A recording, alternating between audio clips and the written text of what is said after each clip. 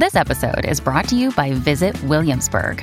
In Williamsburg, Virginia, there's never too much of a good thing. Whether you're a foodie, a golfer, a history buff, a shopaholic, an outdoor enthusiast, or a thrill seeker, you'll find what you came for here and more. So ask yourself, what is it you want? Discover Williamsburg and plan your trip at visitwilliamsburg.com. When you need mealtime inspiration, it's worth shopping Kroger, where you'll find over 30,000 mouth-watering choices that excite your inner foodie. And no matter what tasty choice you make, you'll enjoy our everyday low prices, plus extra ways to save, like digital coupons worth over $600 each week. You can also save up to $1 off per gallon at the pump with fuel points. More savings and more inspiring flavors make shopping Kroger worth it every time. Kroger, fresh for everyone. Fuel restrictions apply. Another day is here, and you're ready for it. What to wear? Check. Breakfast, lunch, and dinner? Check. Planning for what's next and how to save for it? That's where Bank of America can help. For your financial to-dos, Bank of America has experts ready to help get you closer to your goals. Get started at one of our local financial centers or 24/7 in our mobile banking app. Find a location near you at bankofamerica.com/talktous. What would you like the power to do? Mobile banking requires downloading the app and is only available for select devices. Message and data rates may apply. Bank of America N.A., member FDIC.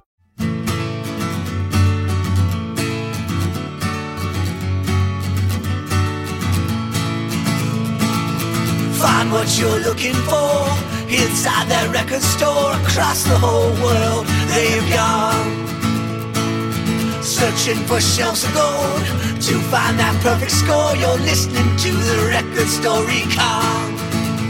You're listening to the Record Store Recon. Well, welcome again, Dr. Disc, to the podcast. It's October, and in the December issue, which is out in the first week of November, you went to visit Scratched Vinyl in Barrington, Illinois. How was that? How did you enjoy that record store? They were formerly called Rainbow Records, right? Yep. And that's kind of the little story I would tell you is that you got an owner, John Cattersmith, who had a dream, and in 2018 he decided to move forward with that dream, which was to buy Rainbow Records from the original owner. Which was they had been a stable record store in the Chicagoland area for probably over 30 years. But the guy had just kind of given up and had just let it become a picker's dream where just everything was all over the place. And John bought the whole store, rebranded it, moved it to a new location, a much nicer location, much better parking. Really made the store special and has done a really good job with the former Rainbow inventory. So basically, before it was just vinyl, stacks of vinyl all over the place. Not were they priced? They were just sort of picker. You pick through it, and it wasn't organized. And now all of a sudden, because I'm looking at pictures of John's store now, it's very organized. Yep. Yeah, John has done a great job with really meeting a need in that community, which that community is a upscale community, and I think John does a really good job of meeting the needs of that community. Now, Scratch Vinyl, when I first heard that name, I was like, well, is he talking about like DJs scratching the vinyl, or this could be negative, like you don't want scratched vinyl? But then he said he wanted to buy the store because he had to scratch and itch to own the store. That's right. So I guess that's where the scratched vinyl comes in, right? Yeah, and the store really is a family business. I mean, on most days you're going to go in there and it's going to be him and his dog running the place. And then I've been there I was there for the second record store day drop, and I met his wife and daughter who were there helping run the register and the front counter. Does the dog have a favorite album?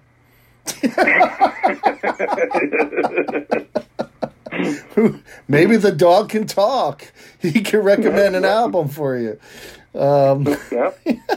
So you went there on the second drop of Record Store Day. and Yes. it was a pleasant experience.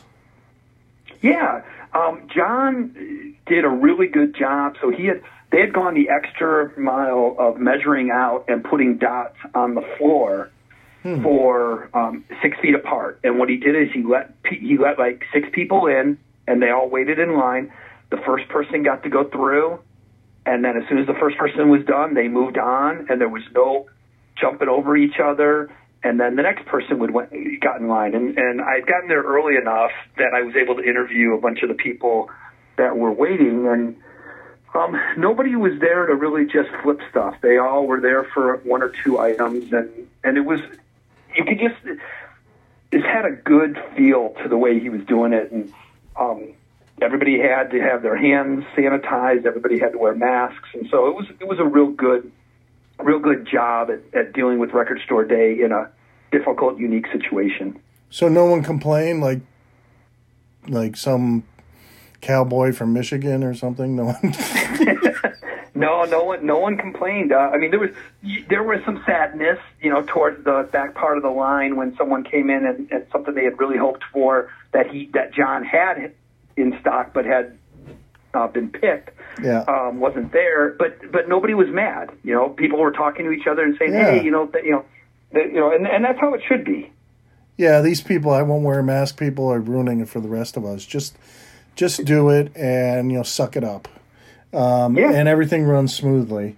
I think they should do that even non-pandemic. Like sometimes it gets to the point where you wait in line for hours, then you get there and it feels like bum rush the show. Who can get the vinyl first, and that sucks. I hate that. I think we've talked about that before. That seems to be the number one discussion topic that I have with most store owners when we talk about Record Store Day is how do they satisfy the needs of their regulars without offending the first time people, but still they're still customers. But, and it's that balance, and you don't want to just swing the doors open and let everybody run in because then, if the first person in line has been there since 3 a.m. is just a little person, they could get thrown to the back and not get the things that they really wanted to. So, again, I think the way John does it is a really good way to do it. I've seen other stores are doing numbers, like in the old ticket days where you'd get in line early, get a number, and then you could come back later in the day when when it's time for your number. So I don't know. We'll see how COVID, what people decide to keep from COVID after COVID's over. So was there a long line for the second drop? There was probably about 15 people in line. Okay. Not as big as he would normally get on a traditional Record Store Day. Right. But I think with it being broken up over 3 months, I think people are more likely to go just for that specific 1 or 2 items that they're really looking for. I like it like this. I hate to say it because I loved Record Store Day as a annual event, but I like the 3 days broken up. I'm not going to tell Record Store Day organizers that because they want to switch back. But you're going tomorrow, the 24th, and I guess you're going to Scratch Vinyl, right? I am. I'm going to head back to Scratch Vinyl for the third drop. Again, he's gotten a pretty decent selection, and so I kind of like to visit and spend some money at the stores that I've met with. Right. Okay. Well, you said that the only knock you had is that some of the records were a little on the high side as far as price, but not ridiculously high.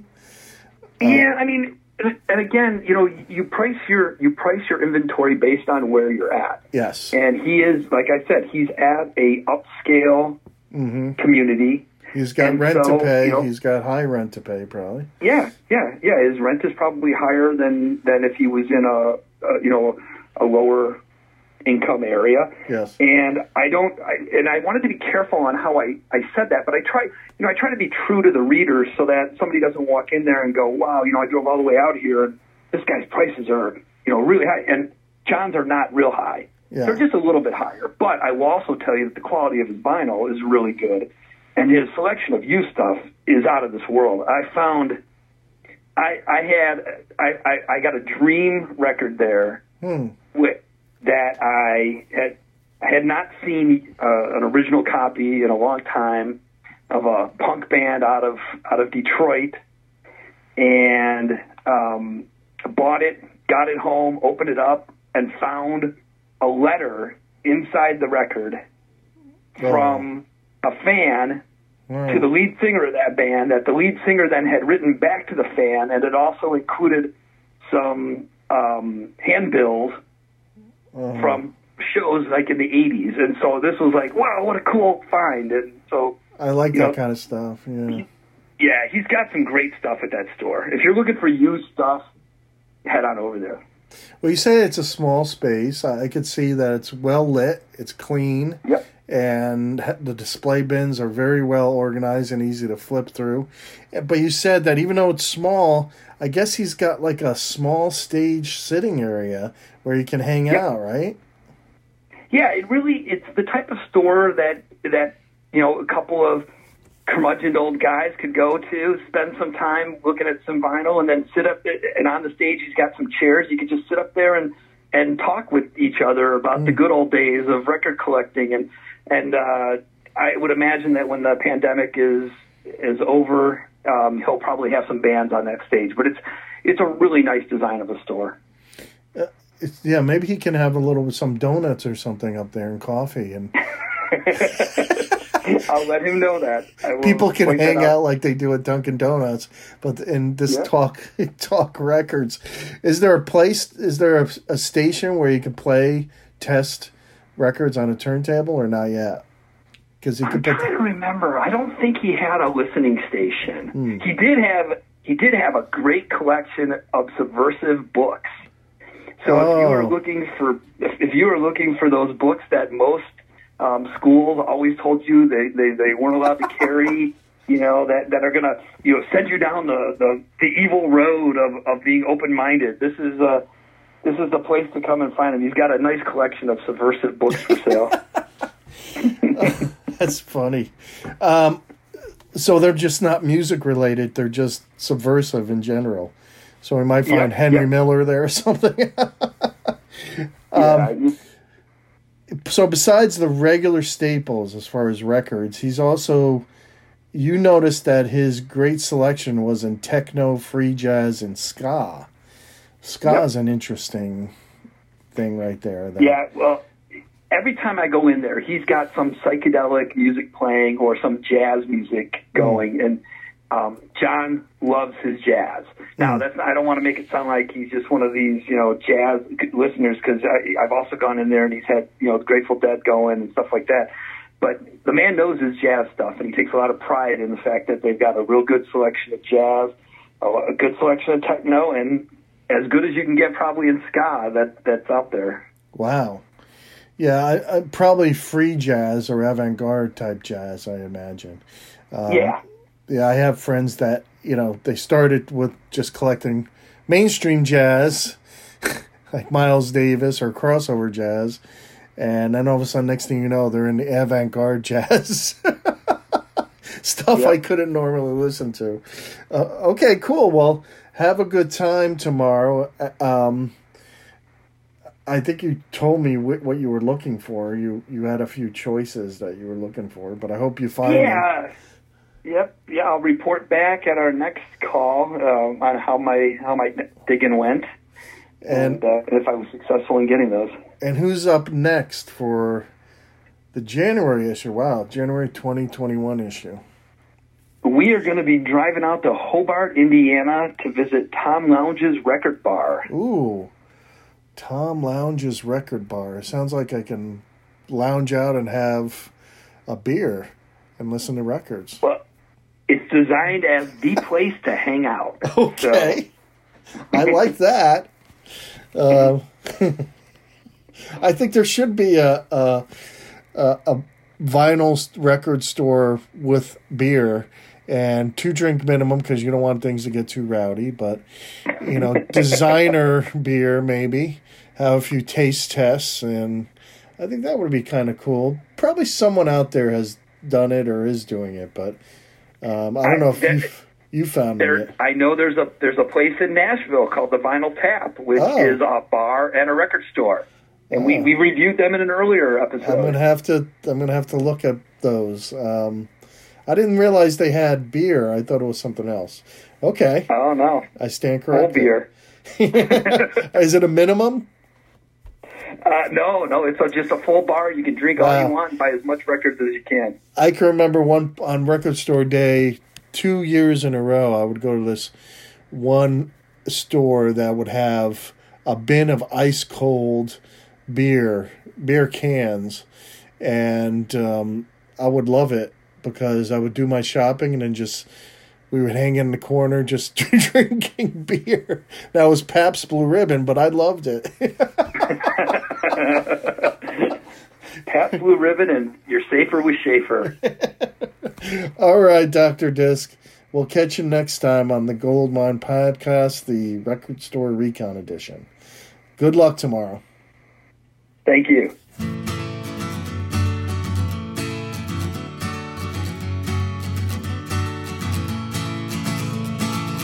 Find what you're looking for inside that record store. Across the whole world they've gone, searching for shelves of gold to find that perfect score. You're listening to the Record Store Recon.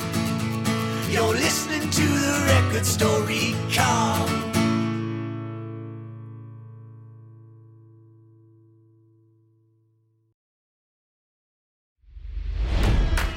It's NFL draft season, and that means it's time to start thinking about fantasy football. FantasyPoints.com features industry-leading experts and prognosticators using proprietary hand-charted data to help you score more fantasy points. FantasyPoints.com is the place to go for whatever kind of fantasy football you play. Whether you play fantasy football, daily fantasy sports, or do a little bit of everything, Fantasy Points has the meticulously researched content to guide you to victory. And why wait for the fall? Fantasy Points also covers the new spring football league, the UFL. Join the guru, John Hansen, Scott Barrett, Joe Dolan, and other massive names in the fantasy football universe with an exclusive offer. Use code Pantheon for 15% off any Fantasy Points package, including the all-in package, with access to every article, tool, and data nugget that Fantasy Points has to offer. That's FantasyPoints.com and code Pantheon for 15% off at Fantasy Points. FantasyPoints.com, code Pantheon. Score more fantasy points.